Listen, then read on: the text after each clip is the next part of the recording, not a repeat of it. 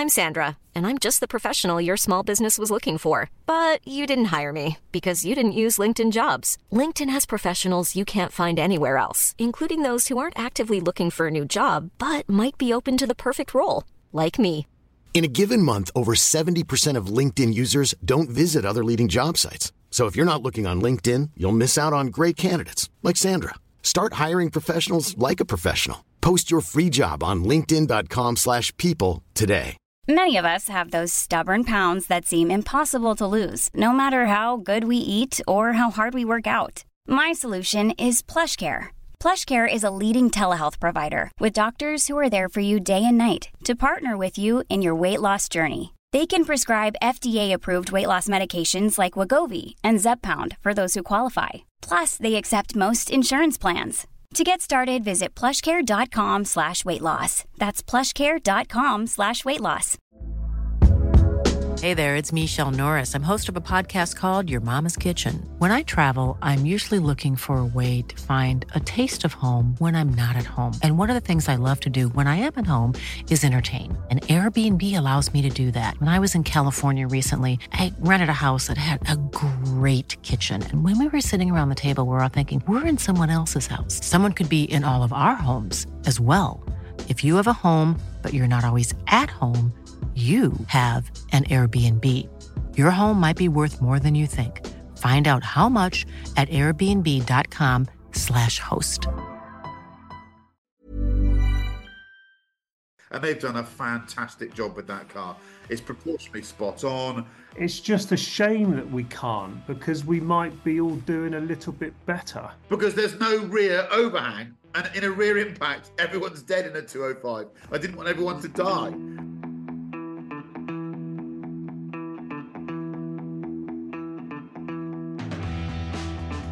Hello and welcome to episode 54 of the Collecting Addicts podcast.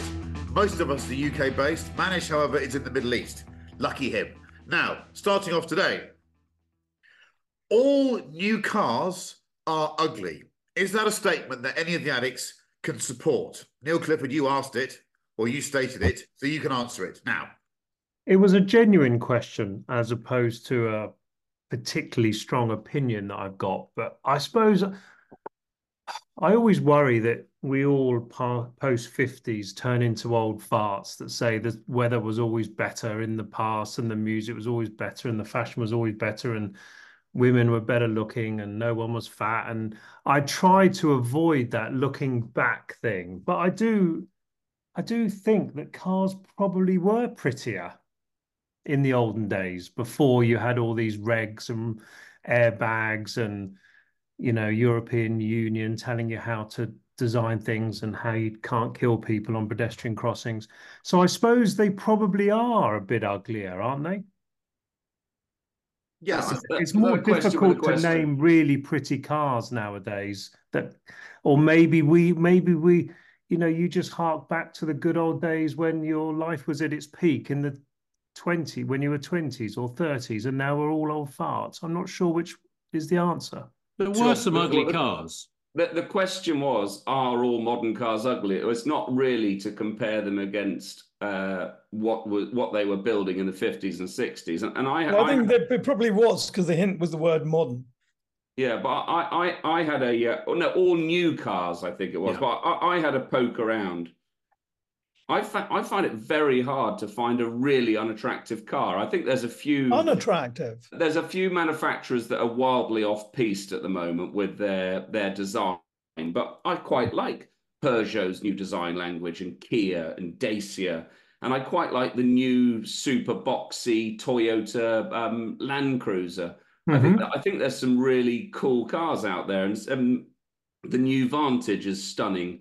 The little Alpine hot hatch they're going to launch, which I think is all electric, super cool design on that. I think there's some really, really cool stuff out there. Check out Eddie. He's all positive. We love it. Yeah. So, Chris Cooper, do you share this positivity, or are you a curmudgeon? So all new cars are not ugly. Although there are some modern and new ideas, which generally speaking are. So quite a lot of crossovers are a bit ugly because they're based on hatchbacks. So they're constrained by the platform they're based on. They're trying to get a bit more height, like we've all gone back to wearing stovepipes or headgear generally in a car. And the Nissan joke. It took me a long time to realize that the Nissan joke isn't actually called Nissan joke. It's called Duke. But it's not a regal Duke. It's a jukebox Duke. Anyway, it's a joke. So I think there are some new ideas, but there are some new cars I think are not ugly, decidedly not ugly. I think the Ferrari 296 is really nice. It's just, I know it's derivative. It's got those LM haunches, and it looks better in the metal than pictures, I think. And I know, again, it's derivative, and we could have all done it if we'd had Chat GPT or whatever the design version of Chat. But the McLaren Artura, the Spider version released today, in decent colours, silvers, that's not ugly. No, that's not very not ugly. Do you think if you married a supermodel and got divorced and she took you for most of your money, you would look at... What a time to freeze. And what a time Yeah. to get a photo of that. Sorry. You froze there, not this. No, what did they... So if you married a supermodel and she took you for most of your money, and after the divorce, do you think you'd still think she's pretty? How did we get there from new cars? Because you raised the Ferrari 296. So if you've just paid 350 grand for one and you've sold it for 175, I see. Do you think you would still think it's pretty? You might if you think bought it second hand, you might. You might have a different view on the aesthetic. Manish, what do you think? I think there is one brand which is just across the board hideous. And they used to be the most beautiful cars when I was a kid, and that's Citroen. I think the Berlingo, Ami, and City all look disgusting. They look really disgusting. I'm with Neil on that one. You know, do all modern Citroens look disgusting? Yes, but I'm sort of somewhere between Edward and Chris C on this. I think there are some pretty-ish cars out there. They're certainly not ugly. I think I've already made my feelings about BMW 5 Series well known. I think they look great, actually. I think I agree with you. The new Aston, very, very cool looking car. You don't like it, Neil? You don't like the proportion? I like the front. I just wish they'd have changed. I know what you mean. Yeah, the bum is a bit. Yeah. DB12 is good. Yeah. Funny, on the Vantage, I like the back of the car, not the front. Oh, so you like the old one? You always were a bit of an arse man, no, Mr. C. I set My them son up. thinks that Huracans look good. Half volley. You know? I think everyone's right here because we're all lovely and cuddly tonight. What I do think fundamentally designing a car these days is a pretty thankless process. By the time you've met the requirements of being able to hit a 6-year-old at 40 miles an hour with your bonnet, which is, should be physically impossible. It's a great thing that we do that, but it does mean that the general... What was that behind Neil Clifford? Was that a poltergeist? That was a ghost. It's the ghost of Emma Clifford. Sorry to hear that. I just think he's getting a chocolate. Yes, she's gone. The brains of the operation. Finally, we see her. I think it's... you're left with awkward overhangs, proportions. It's a design. It's a bit like being, can you imagine being a chef and being told you can only use, Leerdammer pasta and, shit ingredients? There are restrictions placed on these people. So their creativity, when it works, is almost more surprising. So I'll give you an example. Yesterday, they took the covers off this new Renault 5 electric car that was all over the internet. They've unashamedly, they've gone back and plunged into the back catalogue, and they've done a fantastic job with that car. It's proportionally spot on. I love it when car makers do that. I think there are pockets of real ability and flair, but then equally surprisingly, there are places where you think, did you even try? Some of the BMW sort of X4-y crossover thing. I just cannot believe anyone put that into a clinic and went, that looks good. Yeah. Funny you should say that. We saw one, the boys and I are at the weekend going somewhere, and we saw an X4. Is there a coupe version, an even uglier version? Yeah, there's one that looks. They always make one that looks like it's been sat on by a giant. And we thought, how did we get there from the ultimate driving machine? And if Mannish says 5 Series Touring is a great looking car, yeah. Which it is, how can a company that puts that in its design studio and gets people around and say, doesn't this look good, then deliver something that, honestly, I've delivered better looking things into a porcelain bowl than I have those cars. They're absolutely dreadful. Well, so, we have told ourselves in the past that these manufacturers are actually more intelligent than we give them credit for, and clearly someone did tell them they wanted these cars, and that's why they built them.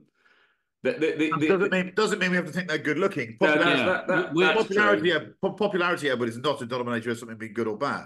The other thing as an observation is obviously with electric cars, they don't need to be designed with the same functionality as a combustion engine car with cooling, etc. And BMW and kidney grills, etc. that have ended up being a design queue. And clearly, some designers are trying to find ways of redesigning what a car should look like without the necessity of these vents that we all love. When they launch a new Ferrari with massive vents on the front for cooling the brakes, etc.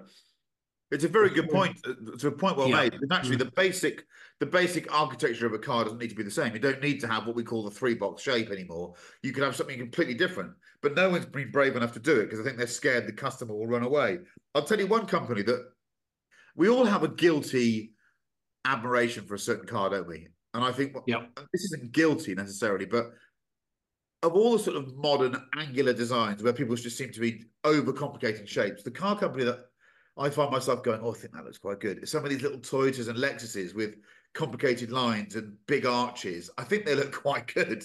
They're the ones that I like the most. I think they do a much better job than the Germans. When the Germans get involved with this stuff, it just goes a bit wrong for me. Well, there's not much great at Mercedes at the minute, I don't think. Is there really? It's totally black. No, that's a good call. That's a good call. We talked about the CLA before and how chronically doggy doing a poo that looks like. I think you're right. You both made the point, I think, you all made the point about there are certain points, there's an increasing number of fixed points car makers have got to design around, and a certain air gap between the bonnet and the top of the head of the engine. And that clearly builds in compromises and horrible looking bonnets. And even the size of the door mirror, was it a few years ago? It must be quite a few years ago now, when the EU said, door mirrors aren't big enough. That's why people are pulling out in front of people. If only the door mirrors were bigger. I mean, nothing about drive properly, you moron.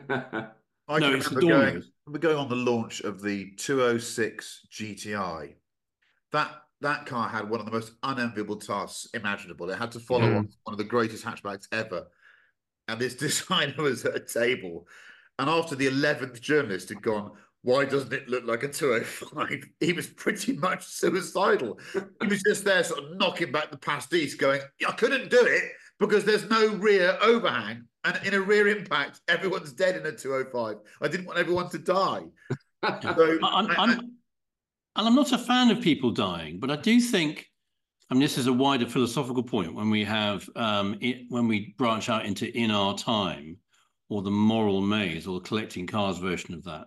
I'm sort of contrary about the idea that somehow personal responsibility has been indexed down totally versus the collective responsibility not to. So, when we were younger, well, this is when Neil and I were younger, we had the Green Cross Man, the Tufty Club, I'm dimly aware of. And we're told if you walk out onto the road, you might get hit by a motor vehicle. Whereas now, it was always an ice cream van. I'm not sure you can say Green Cross Man anymore, Chris. I think you need to be very careful there. Otherwise, we'll have the HR department on you. He was Dave Prowse. Yeah. Dave Prowse from your part of the woods. Wasn't he the Jolly Green Giant? Dave Prowse was Darth Vader. He was Darth Vader. He also played Frankenstein's monster, and he was in Clockwork Orange. He died quite recently, very sadly. And there was a video I saw of him where he was school, just about 100 yards that way. He was explaining why he was very upset that his voice, because the original recording of Star Wars had his voice. And he said, I never got over the fact that they subsequently decided that James Earl Jones had a more formidable sounding voice than that lovely West Country burr of Days Prowse. I, for one, would have paid more money to go and see Star Wars with the West Country burr in it and Dave Prowse telling everybody that the Death Star is fully operational. Have you ever seen movies that are dubbed in Hindi? Like Jurassic Park in Hindi is possibly the greatest comedy in the history of comedies. I think we should do exactly that. You'd like to do it, a Hindi Star Wars trilogy, 4, 5, and 6. Darth Vader would have sounded a bit like Gareth from the Office. It would have been, she's fit. You can imagine that Leia. I'd give her a one. So that's my fault. So we've gone from styling to the moral responsibility for those involved in an accident, or looking after yourself, to West Country Darth Vader. We've digressed, I think they call that. So let's get it back on track. Cooper, stop doing that. So again, everyday questions we're posing here. Could you use a Rolls Royce as a daily vehicle in the UK, and would you get abused? I'm going to go back to Neil Clifford first. I would. This was my question because I so want to. Because actually, even though I adore Bentley, really the king of the kings is the Rolls Royce, isn't it? It's the analogy of, if you want to say the best of the best, you say, well, that's the Rolls Royce of watches, or it's the Rolls Royce of pizzas, or it's the peak car, isn't it? It is. So it's almost like Hoover.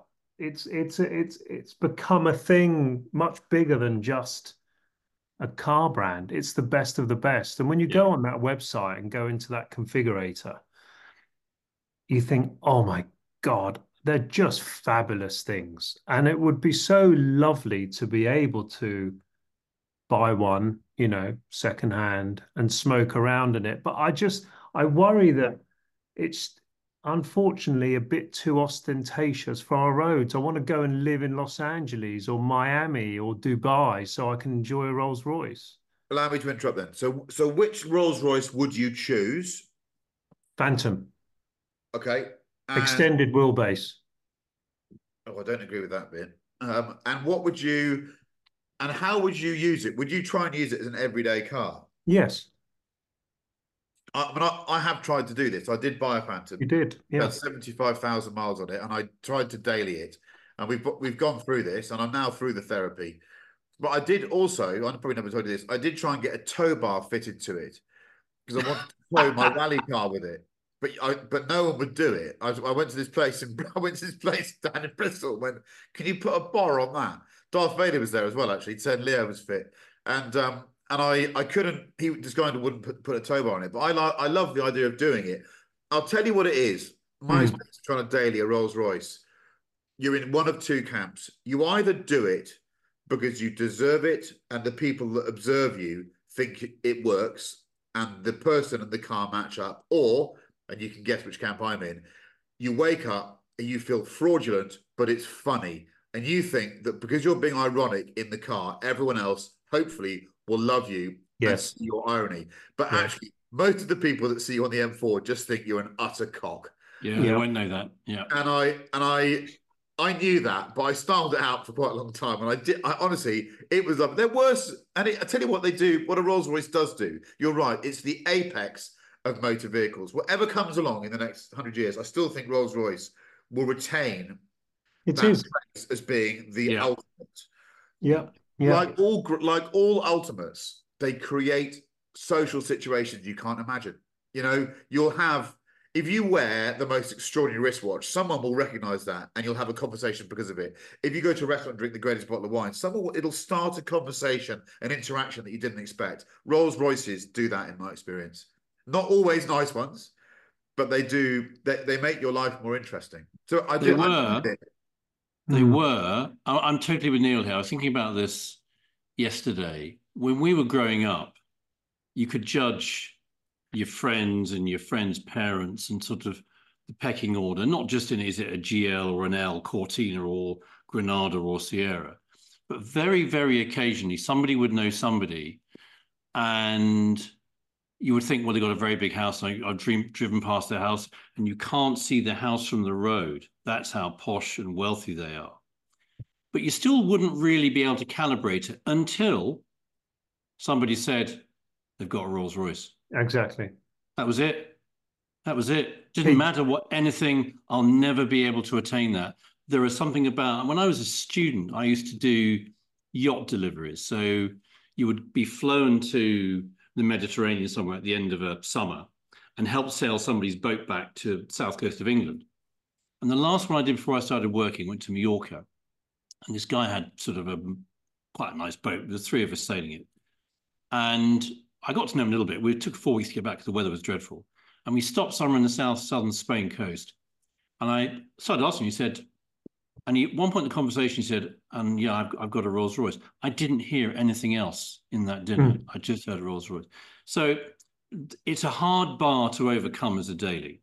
But as long as it's not a Cullinan, because that says something else about you. I like them too. I think you could do an older Rolls. I would love the idea of a reasonably sorted Corniche 2-door, pre-federalized bumpers. So late 60s, somebody will tell us when the model changed and the facelift changed. But a 2-door... They always look like their rear suspension's collapsed to me. Why are they so low at the back? I quite like that. The problem is all of those cars. They look like a dog trying to clear some worms away to me. They're sort of just dragging their arse on them. Thank you for that. Thank you for that picture. All of those cars, unfortunately, I've had all of them. They're all shit. You can't you can't daily them. They break down. That's that's a far too practical answer. I was Chris, as usual, has given a broad answer that covers everyone's answer. My answer was going to be yes is the answer to it. And if you turned up every day at your office, wherever in Knightsbridge or in Mayfair, in an old Cloud or Shadow or an old Wraith, that you'd be loved by everyone around you, turning up. And as Neil, the practical side of it is probably break, so you'd have to get a taxi in or the train in. But I still think there's something quite charming about, a relatively inexpensive old Rolls Royce and chundling into your office or your practice or whatever you do. I think Neil was so spot on, wasn't he, about sort of could you daily it in England? And that becomes really complicated. But I think Dudley Moore in 10 was just such a perfect example. That's a good one. The guy makes loads of money. He's a Beverly Hills or rather Malibu Beach living, Hollywood composer, basically makes loads of money, looks perfectly acceptable. Now, I'll tell you something, in the 80s and the early 90s, we knew a few doctors who had Rolls Royces, sort of eminent surgeon types, and look perfectly fantastic in them.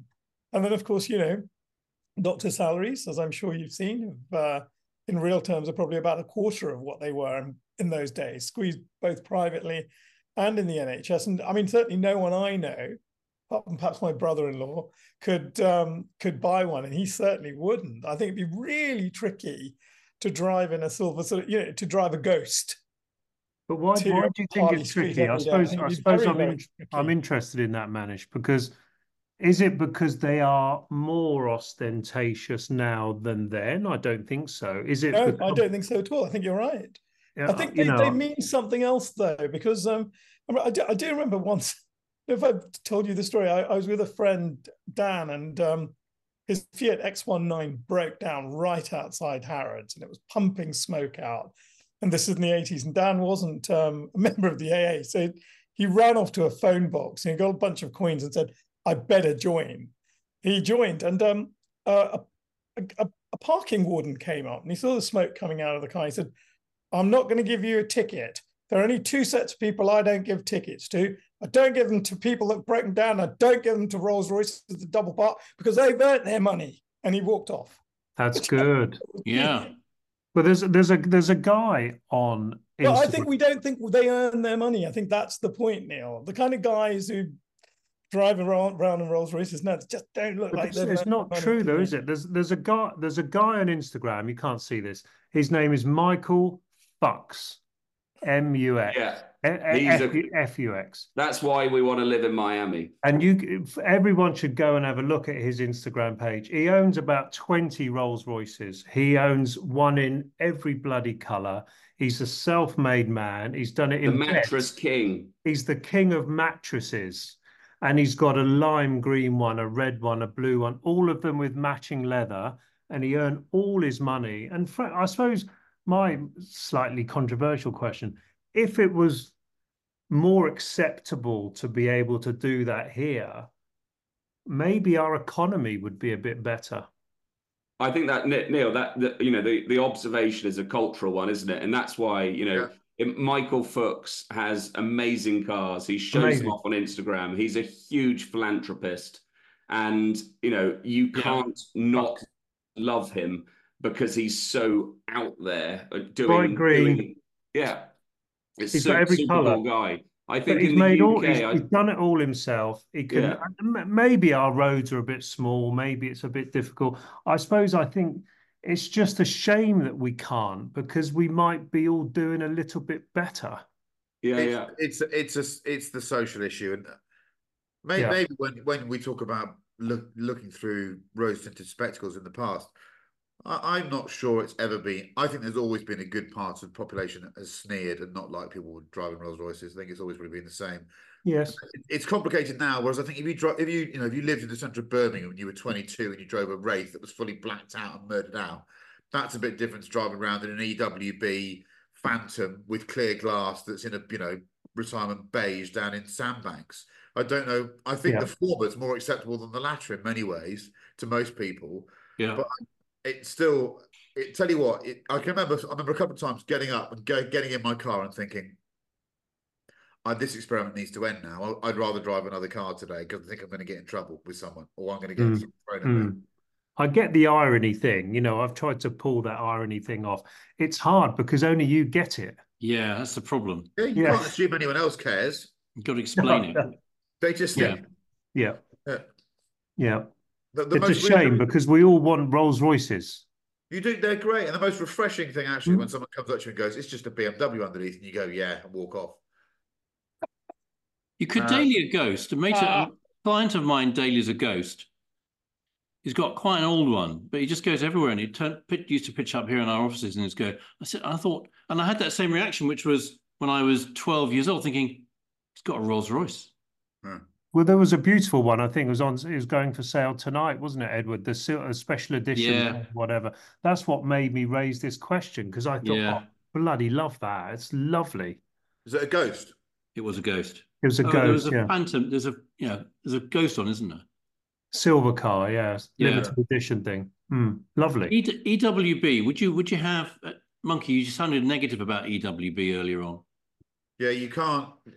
EWBs, you can't drive them yourself. You've got to be driven in them. If you drive anything that's EWB, it feels ridiculous. Because what you must never do is look over your shoulder, because you go, oh, that's not good. There's an acre behind me. And then if you see yourself in profile in a window, in a shop window, because we all occasionally check ourselves out, don't we? When you look left, you just think, yeah, I mean, especially if you look like me, you look like a chauffeur. There's no getting around it. You know, you look like you don't look like a chauffeur. You look like you're driving from the Savoy to T4 and back again. That's all you're doing. Even the new electric one, I can't remember its bloody name. Spectre. That looks great. It does look cool. Very bling front grille on it, but it's it looks good. It does look good. It does look good. Well, I'd have that over Tesla. Yeah. Okay. So week in cars. I'm going to start this one, Christopher, if you don't mind, because do you mind if I start this one? Oh, you can, of course. And I'm going to tell you a little story, and it's very timely, and it's going to put a massive smile on your face. That was quite passive aggressive, Edward. I'm going to start this. It's only because something's literally happened in the last 30 seconds. Okay. About 4 weeks ago, I had a telephone call from a man, and he was the CEO of AFN Porsche, and he said to me, Edward, I sold a client a car in 1996, brand new, and it was a 993 RS, and he's still got the car today. It's never been in the wet. It's done 10,000 miles, and he's thinking about selling the car. And as a total car addict and a Porsche addict, that is the call you want. It's the call that makes you warm, and you go into super competitive mode. And he did say that they'd already spoken to a competitor auction house, and I was relentless and said, we will throw the kitchen sink at it. We need this car. We will promote it to the world. And Chris went and did a video. We had the car collected from the guy's house. He wanted an obscene amount of money for it, but we said, we'll do it. I think we can do something remarkable here. So we sent the car to our managed partner near Newbury. Chris went up, did a very quick video with it. The video has attracted something in the realms of 60,000 views or something mad like that. We've done our job. We charged him nothing to sell it. We've promoted it to the world. The auction ended last night, and unfortunately it failed to sell. But I've got a team of 90 plus amazing individuals around the world that are relentless in selling cars. And it's just been clipped and sold now to Australia. Oh, and wow. we've charged the guy £6,000 or charged the buyer £6,000 commission. We've sold it for £456,000, Wow. which is a world record for a 993 RS. I know that's sort of a bit for collecting cars, but Well done. Chris and I were talking until the late hours last night, sort of saying, why haven't we sold that car? We've got to be able to sell it. And we've been on it all day and we've just clicked it. It's just good hustle. Good hustle. on the podcast. Well done, team. Good hustle. Can I also say, do I know where that car's gone, Edward? You do. You do. That's a good place for it to go. What a great story. Yeah, we were up till late last night. I was eggy about that. I thought we threw the kitchen sink at it, so I was disappointed. You did. It was really good. Well done. Thank you. Okay, so Manish, what's your week in cars been? In fact, if there's been no week in cars, no, there has been a week in cars because we know you've been in something. Yes. Oh yeah, I shared it with you yesterday. Yeah. A friend of mine over here, and I'm in Abu Dhabi. He lives in Dubai. He used to sell.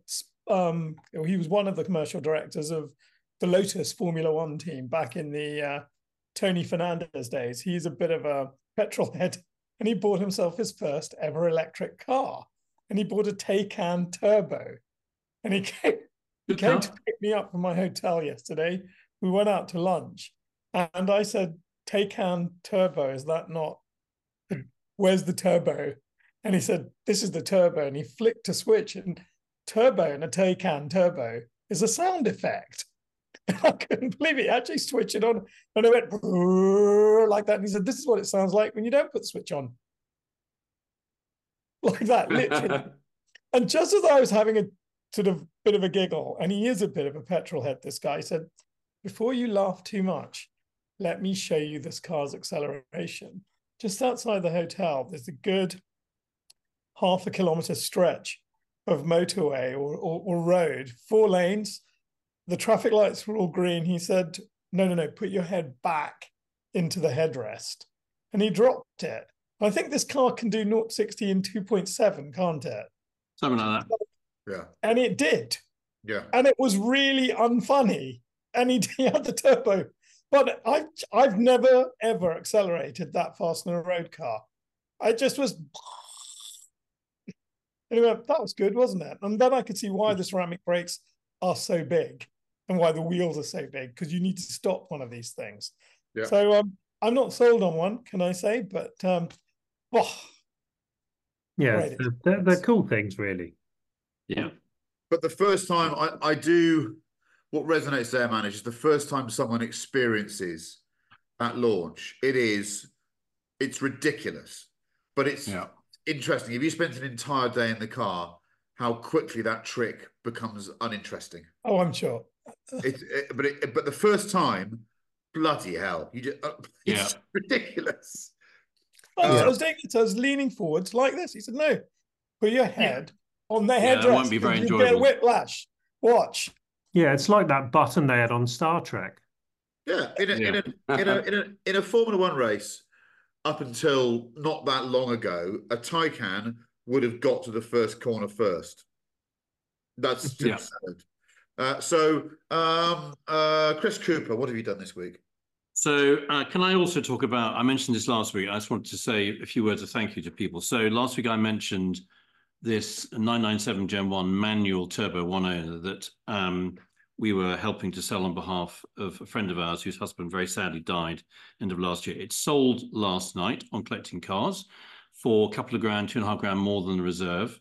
So thank you to everyone Collecting Cars who helped make that happen. A lot of people wrote and were very, very supportive on the YouTube comments last week.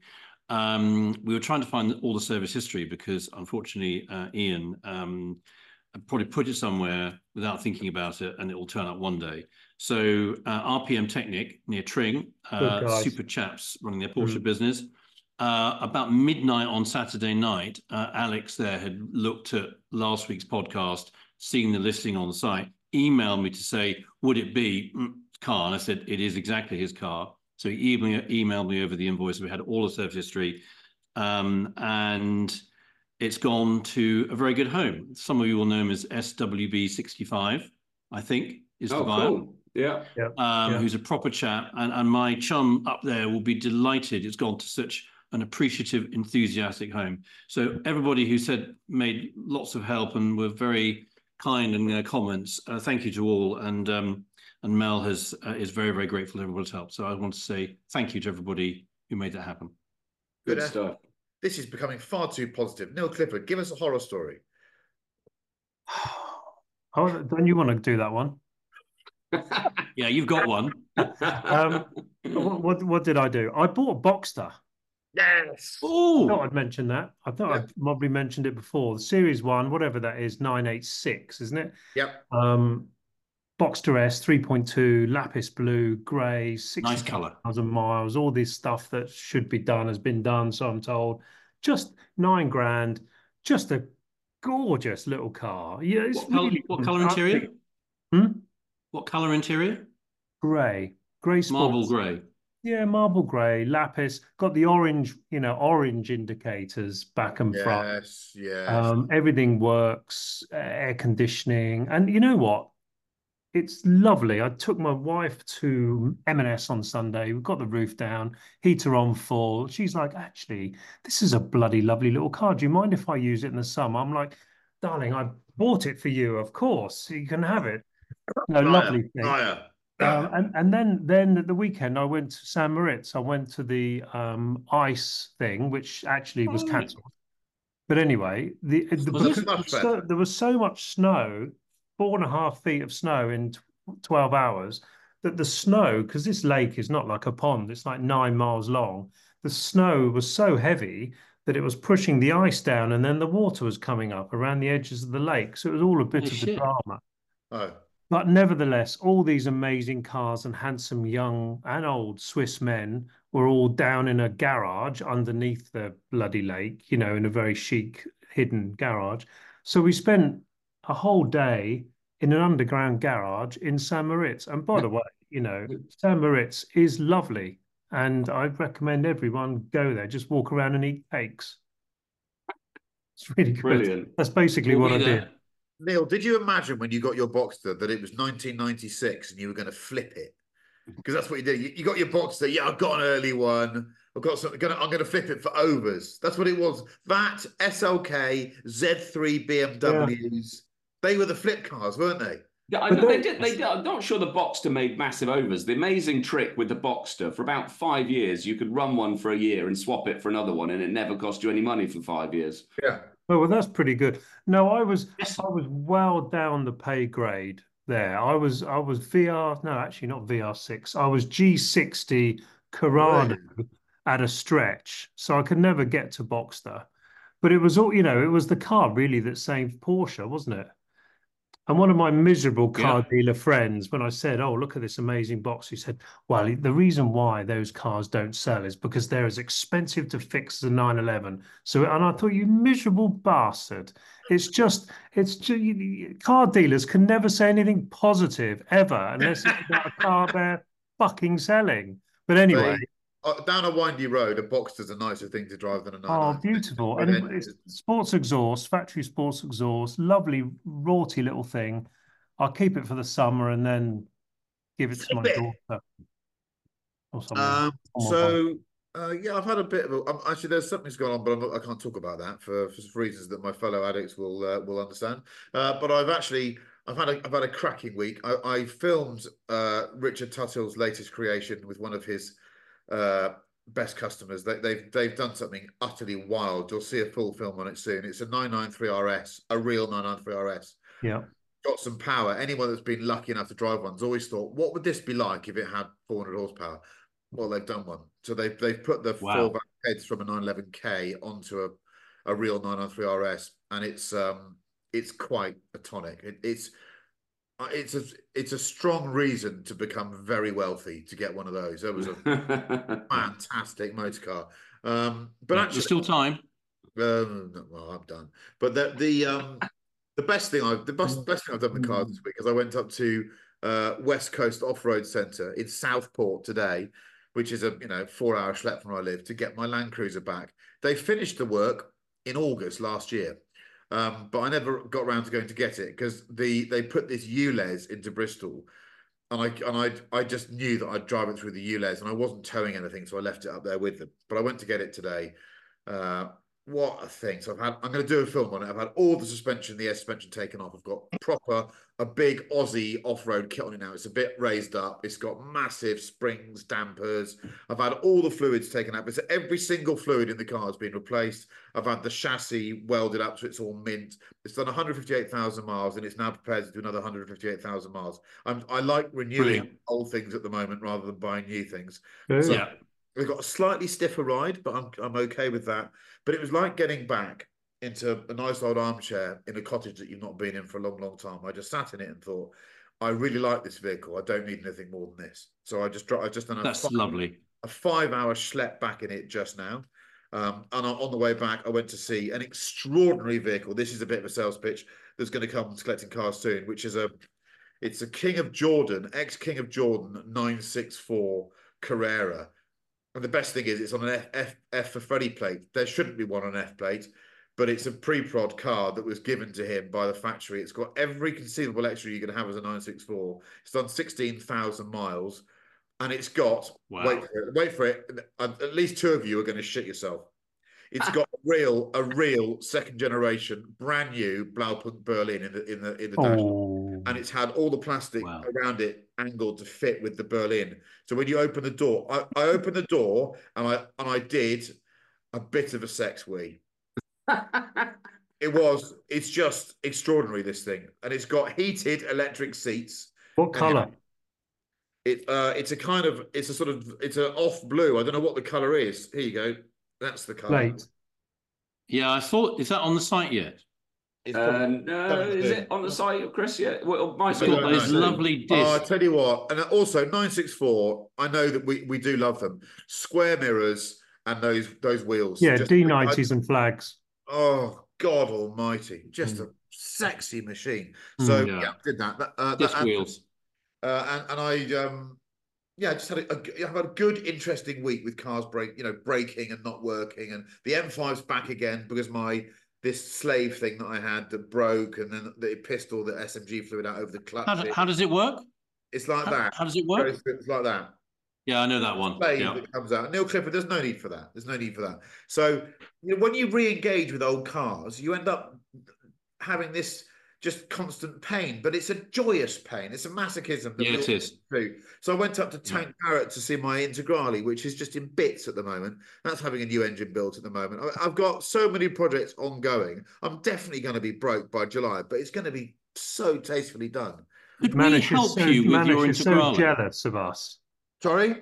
Manish is so jealous of us that he's, I've got to move out of central London. You've got to get your shit together, man. But this is my big sort of realization. It's just, Belsize Park, you get one parking permit per person. So we get two. I'd have to try to find someone. Someone did say if I could find my perfect 456, I can use their lockup.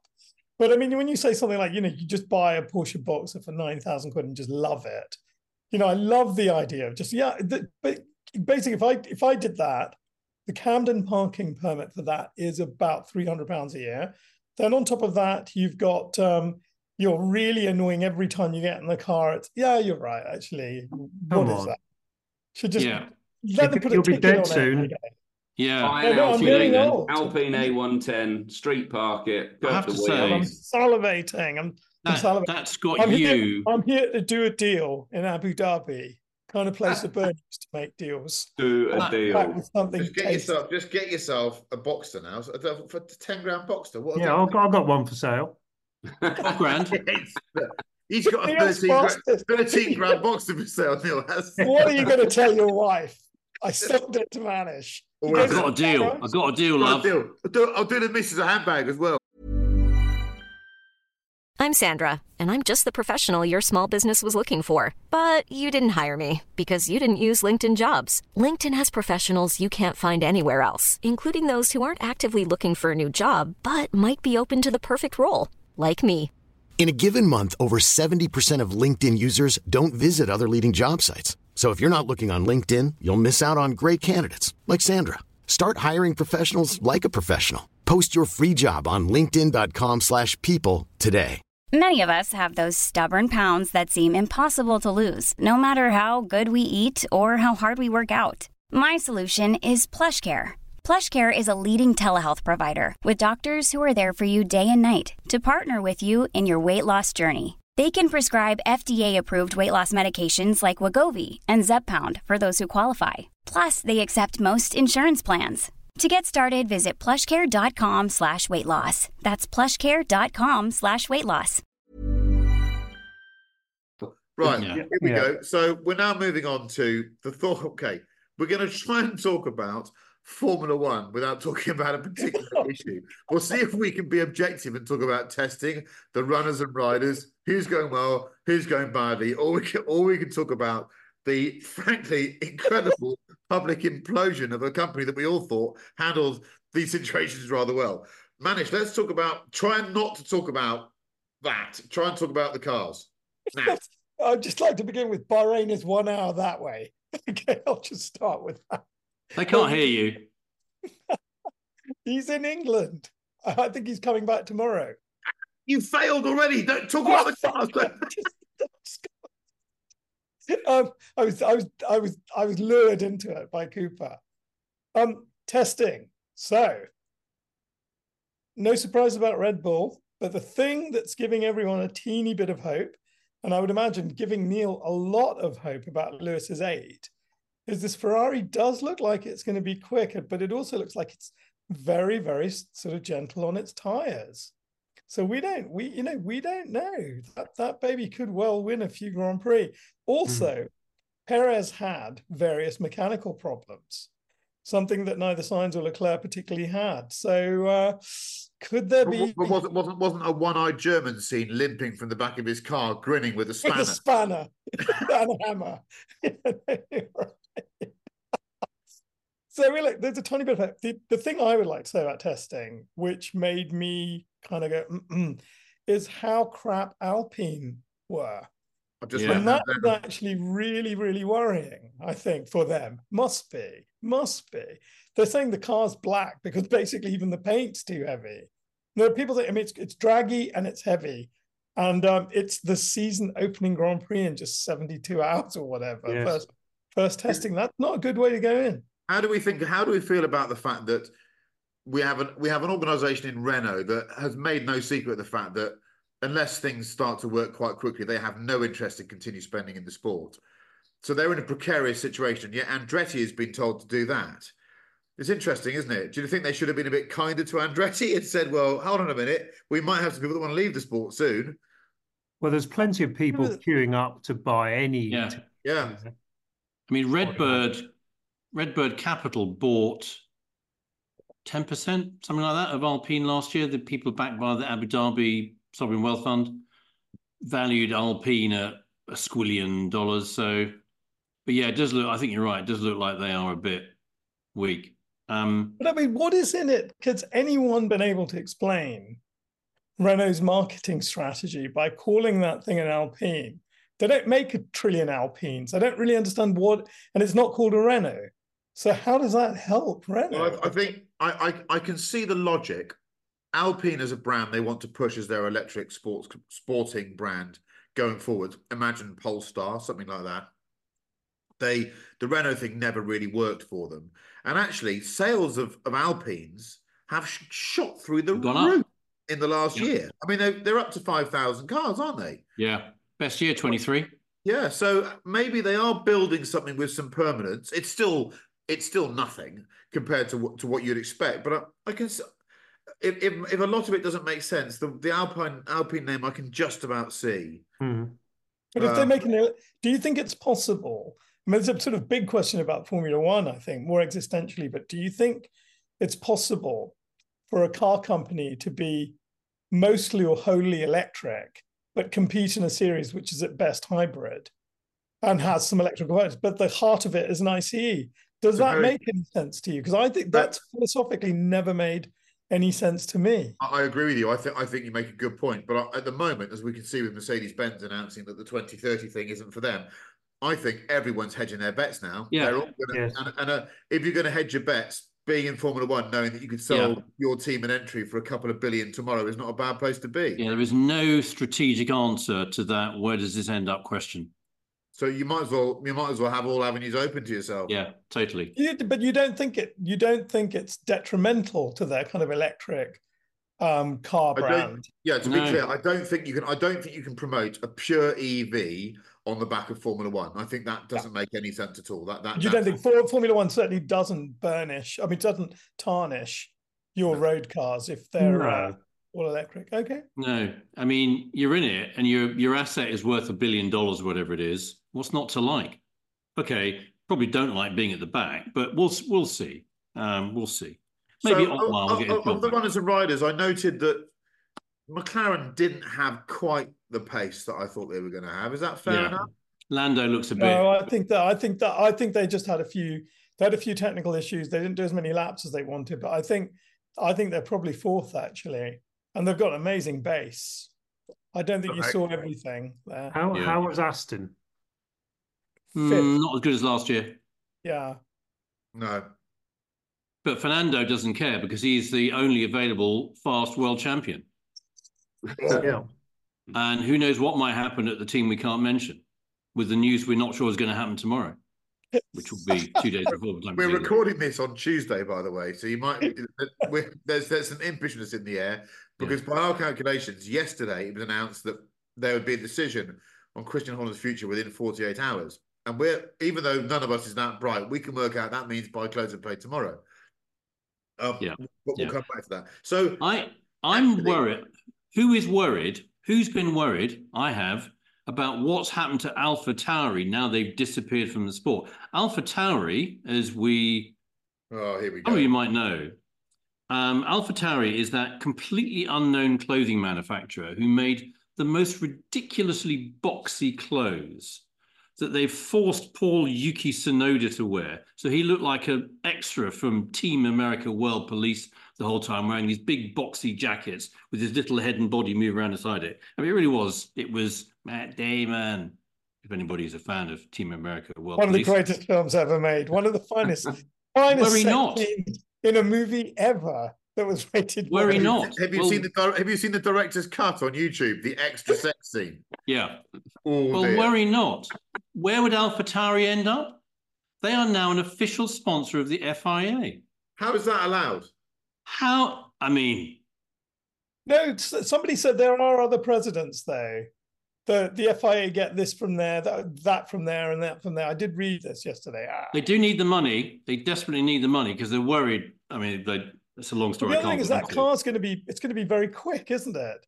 Because the Visa Cash App, what's it called? V-Crap? It's got it's got the RB19 suspension front and rear. It's got all kinds of bits and pieces. Yeah. It's going to be very quick. So anyway, I'm pleased that AlphaTauri's non-existent clothing range is going to be supporting the coffers of the FIA.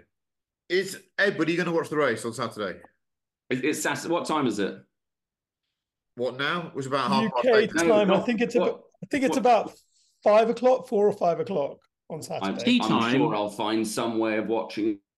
Neil, are you going to watch the race on Saturday? Yes, definitely. Yeah. Good luck. Okay. Do we feel excited about this year? Yes, I think so. Yeah, of course we do. So it's more about people and drama and intrigue than it probably is about who's going to win the races. But most things are about humans, aren't they? Really. So it's going to be all quite fun, isn't it? Yeah. Yeah. Okay, let's have a little chat about spotlights before we move on. By the way, just to provide some protection to us legally, I don't want to suggest too much, but our music choices today at the end of the show might be inspired by a particular situation and person within a Formula One team. Okay. Here we go. Here we go. Spotlights on cars. I mean, obviously, we all agree that they are fundamentally fantastic. Yeah.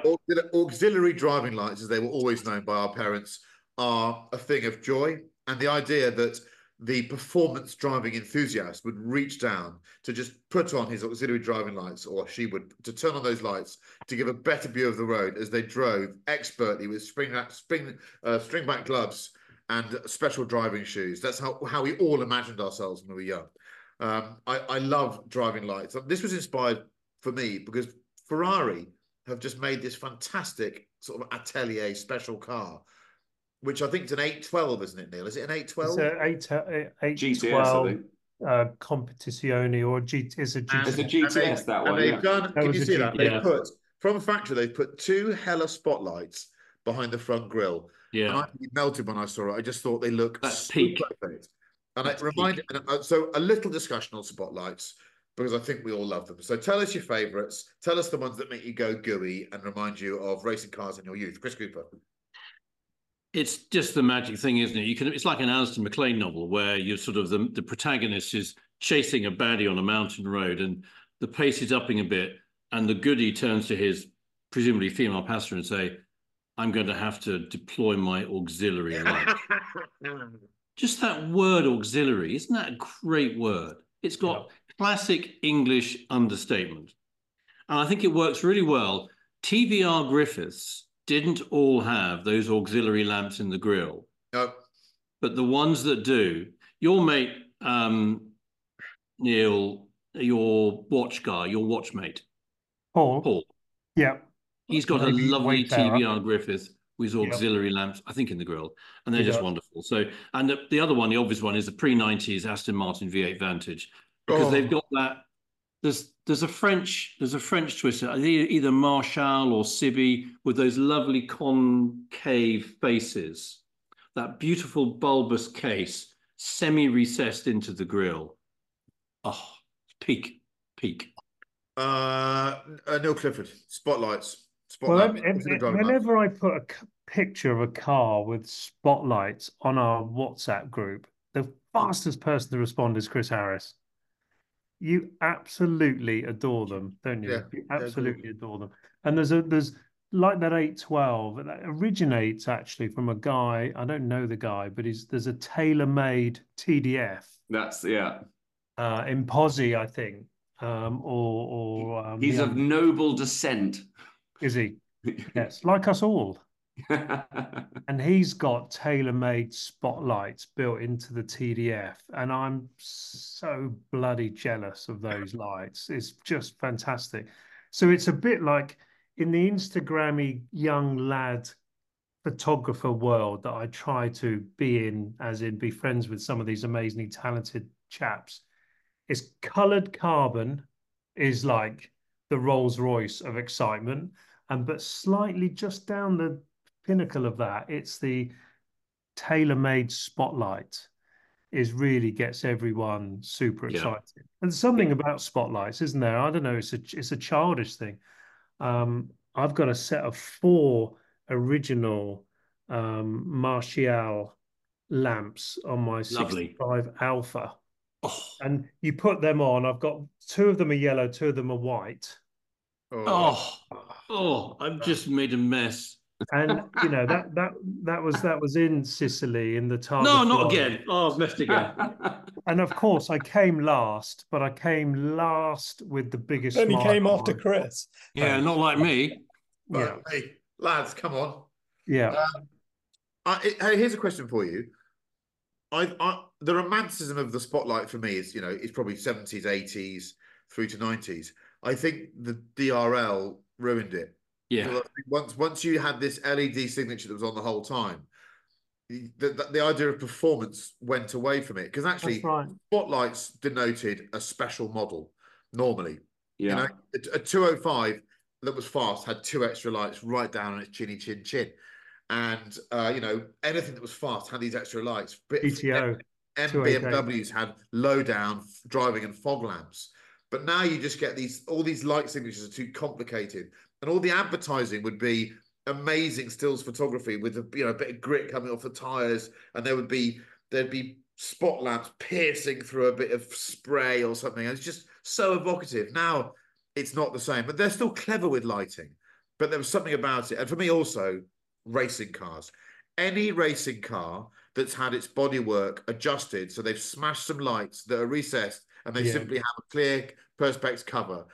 And then when you see the car after the race, and it's flecked with flies and scratches, and it tells the story of the race. I mean, I'm wobbly knees then. Some of the Manthey Porsches, late 90s, they make their own. There's no factory. They make their own light units and recess them into the front grills.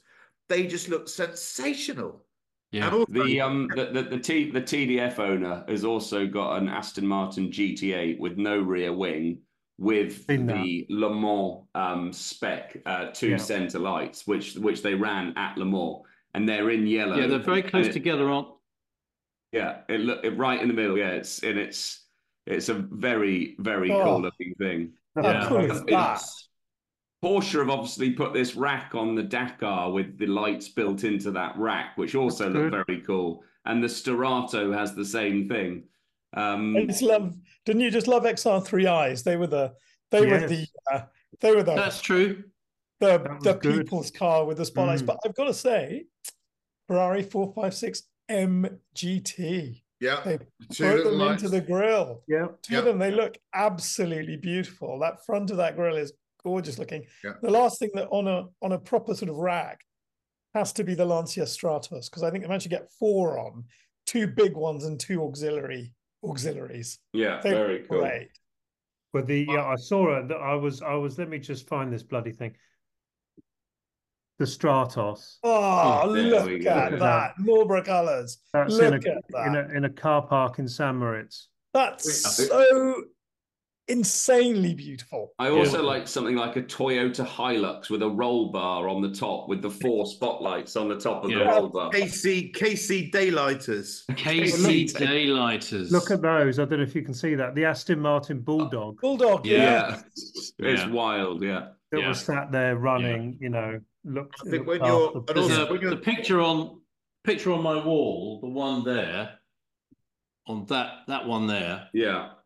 That's our car monkey, one of the Nürburgring 24-hour races, coming out in the mini carousel at night or dusk. Okay. And we had 4 lights, and days when you put lights, we had a different bonnet. We had a nighttime bonnet with the 4 lamps in it, and a daytime bonnet without them, slightly less drag. It's just the coolest thing ever. So most cars, I think you can say, most car shapes look better if you lower them a bit and put some arches on them, box arches or flared arches. I think the same can be said of lamps. So here's a 911. A 911 is a great shape. Here's a 911 rally car with its lamp pod on. There's something about it. Yeah.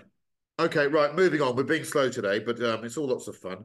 Chris Cooper has decided to introduce us one of it's the first of an occasional series of games that's called... Well, Chris, you tell us what this is about, because I think it's going to be great fun. Some of our regular listeners might think that you've totally lost your shit. I have. So I'm indebted at this point to, I found this on social media, the Archbishop of Banterbury. Oh, yes. I'm crediting with, and I found this. So I have a list of 10 names. And the little quizzes you've all got to take part, keep score yourselves, is it cheese or service station? For those of you that can't see this, Chris Cooper is holding up, mounted on polystyrene, pictures of a service station and a cheese. But it's a cheese that's got a face. Okay. So I'm going to read out these 12 names, these 10 names. Do we need a pen? So, you need a pen. And if you'll get it right, I get to say cheese. If you get it wrong, I'm going to say hard cheese, old boy. It's a service station. Cheese or hard cheese? Okay, here we go. Got 10 names. Yep. Cheese or service station? Number 1, Broxton. Broxton? Broxton. Do we just write these down? write them down. Well, Okay. you got, and you tell me what they are. So, okay, we'll write them down. I'll Service go through. station. Just go. No. Go through them. We'll come back to it. He's going to score us Okay. at the end, I think. Sorry. Yeah. Number 2, trowel. Trowel. Yeah. Number 3 is Tunworth. Yeah. Cheese or service station. Number 4 is Stitchelton. Number 5 is Old Inns. Service station or cheese. Yep. Number 6 is Bowland. At this point, I want to make a note to anyone in the Collecting Cars office looking at the analytics of the Collecting Cars podcast. If the listening numbers have just dropped off a fucking cliff, then we know what. Carry on. Number 7 is Chevington. Yeah. Oh, for goodness sake. That sounds easy. Number 8 is Pont Abraham. Yeah. Number 9 is, I'm giving this away, Goridano.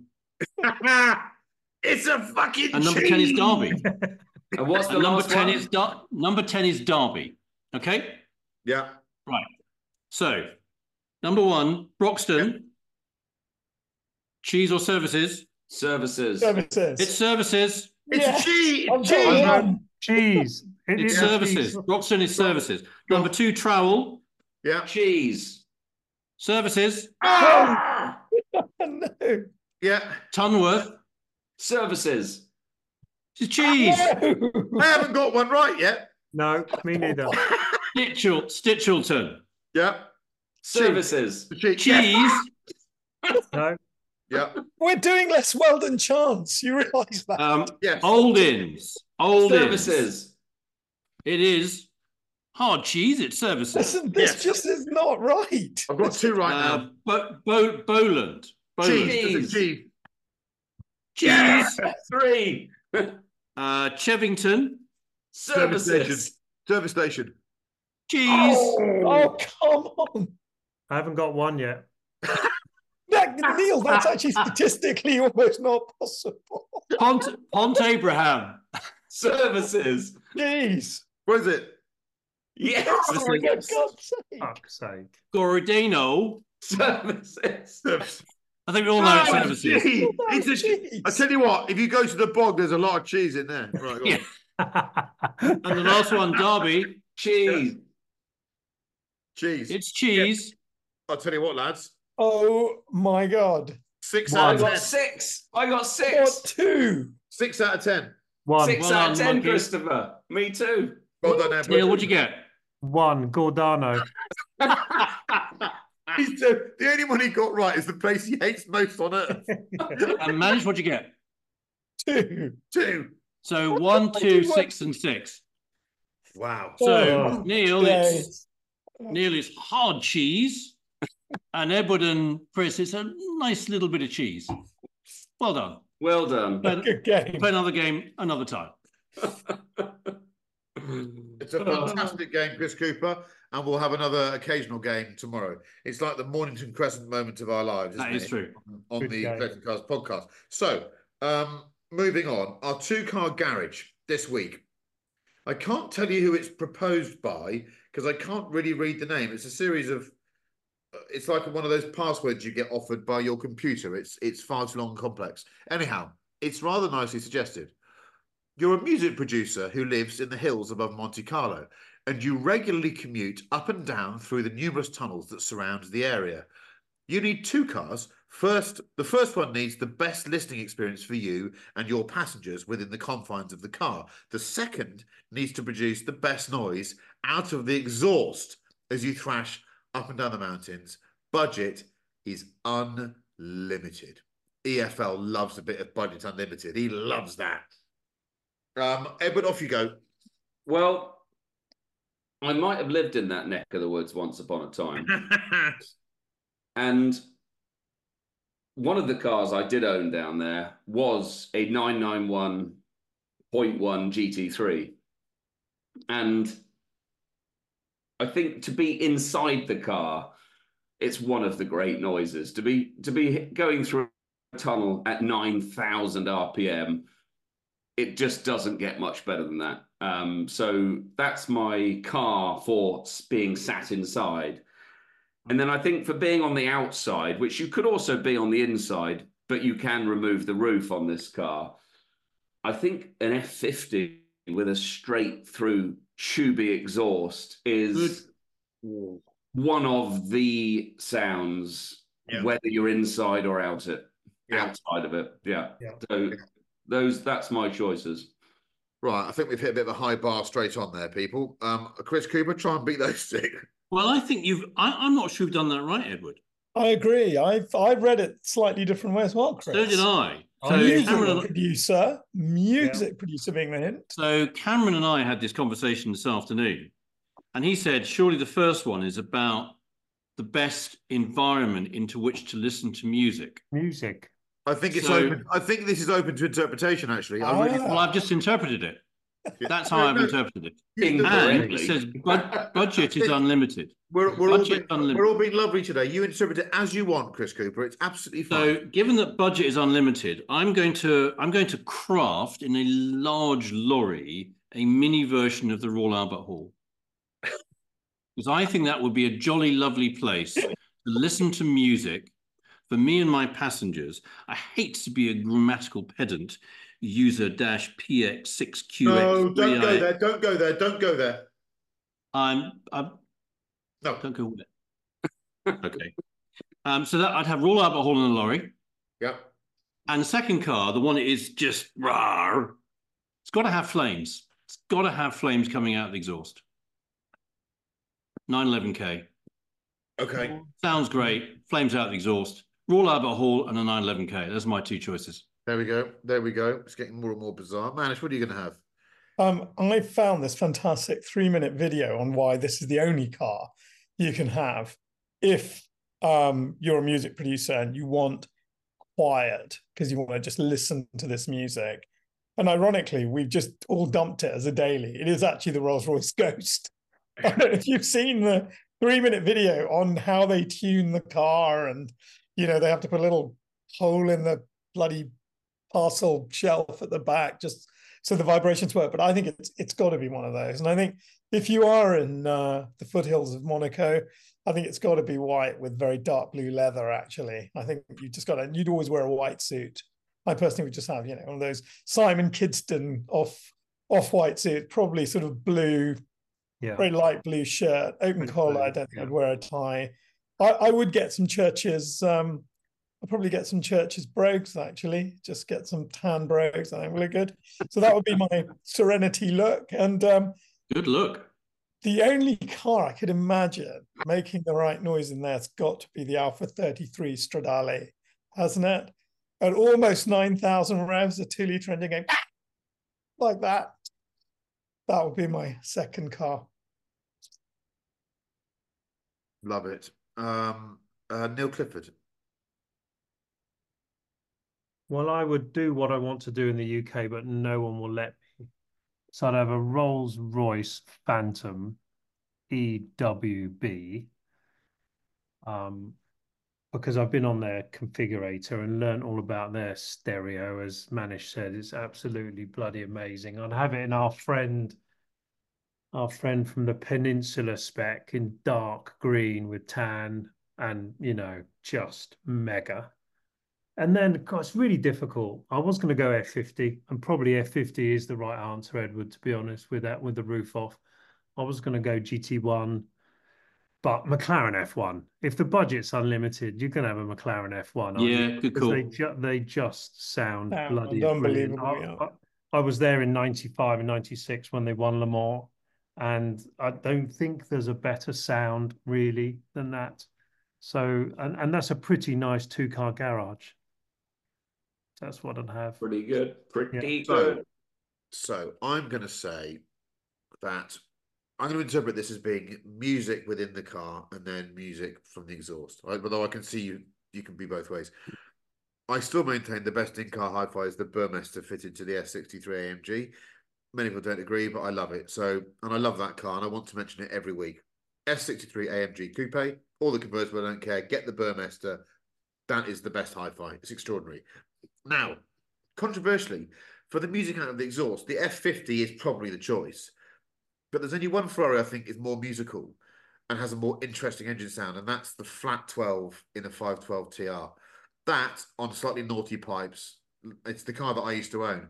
I drove that car down through the tunnels. I went for a bit of a drive after seeing someone called Edward Lovett for lunch down in that neck of the woods, and I fired through all the tunnels. I don't know what exhaust was on my car. It had no stamp on it, but it had no real silencing on it, and it was just the best noise. It didn't rev to 9, but there's something about a flat 12. There's an extra note of interest in there beyond the V configuration. That I think for me that's the most musical of all of their engines. What a Lovely. nice bunch of cars. Pat yourselves on the backs, people. What a lovely bunch of cars that was. Yeah. Now, you might have noticed there is a theme here that when I feel I want to get ahead of my fellow addicts and give my music choices or make sure that I don't end up having to say what someone's already said, I allow myself to go first. And on this week's music selection, I'm going to do just that. So here, today, we're going to allow ourselves 2 tunes, and they might have a particular theme about them to do with a situation within an F1 team at the moment. So my 2 tunes are, and I'm going to say these with a straight face. In 1998, a band called Mouse T. I knew you were going to go for that one. had a hit with a song called Horny. I'm horny, horny, horny, horny. Now, I don't know what this refers to, but you'll know what it is. And the lyrics are quite stupendously simple. But Horny by Mouse T is up there. And of course, the other one, and this is not meant to be arch at all, is It Wasn't Me by Shaggy. It wasn't me. So over to you, Edward Lovett. Well, obviously, Horny was the first one, and I knew someone was going to have it. I'm to be honest with you, I didn't do enough research on this one because that one was so good. But I'm going to go for, I think there was a song at the same time called Doggy Style, doing it like they did on the Discovery Channel. So... You and me, baby, ain't nothing but mammals. Yes. It's a fantastic set of lyrics to that, yeah. Okay, so Chris Cooper, what are you going for? Well, there are 2 outcomes here, really, aren't there, that we're all kind of toying with. So in the outcome that it goes south, I think it would be the Clash. I fought the law and the law won. On the outcome that it doesn't go south and all goes tickety-boo, then I think it would be George Michael, Freedom. There's a particular recording of Freedom by George Michael, song, which celebrated the 10th anniversary of MTV. And he's singing it acoustically with like a gospel choir. And just the makeup and look of him, I said to you guys last night, he looks exactly like the bastard love child of Lando and Lewis. It's uncanny. So if it goes south, I fought the law and the law won, the Clash. Yeah. If it doesn't go south, Freedom, George Michael, in a kind of a cappella kind of style. Like it. Manish, you're allowed 2. You said you've got 4. No, I'm going to 2. Yeah. A little obscure. Duran's So Misled. I just think it's good. It's a great song, but the best one I felt, I do have a couple of lines of lyrics from this. It's The Doors' Backdoor Man. Oh. You guys will never be on air ever again. The lyrics, these lyrics are genius. You men eat your dinner, eat your pork and beans. I eat more chicken than many men have ever seen. And I think that's Jesus Christ. That's right. Light to medium misogyny in there, but yes. Moving on. Neil Clifford. I bought tickets to remember Moon Safari, the album? Yeah. Oh, yeah.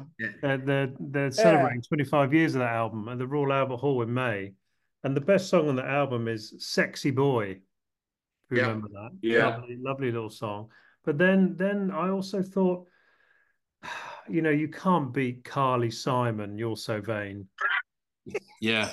That's a top track. Brilliant. You listen to the lyrics, that's a top track. So enjoy that. It's a brilliant song. Okay. And there is a big similarity between Warren Beatty about whom that song was written. Exactly. Yes, my wife reminded me of that. Yep. Yep. So yeah, after this is recorded, Except in terms of how they look.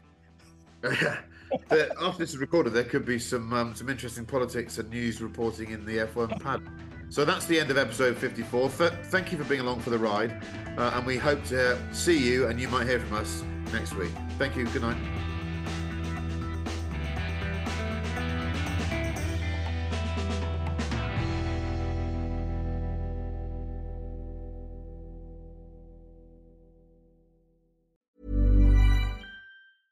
Even when we're on a budget, we still deserve nice things.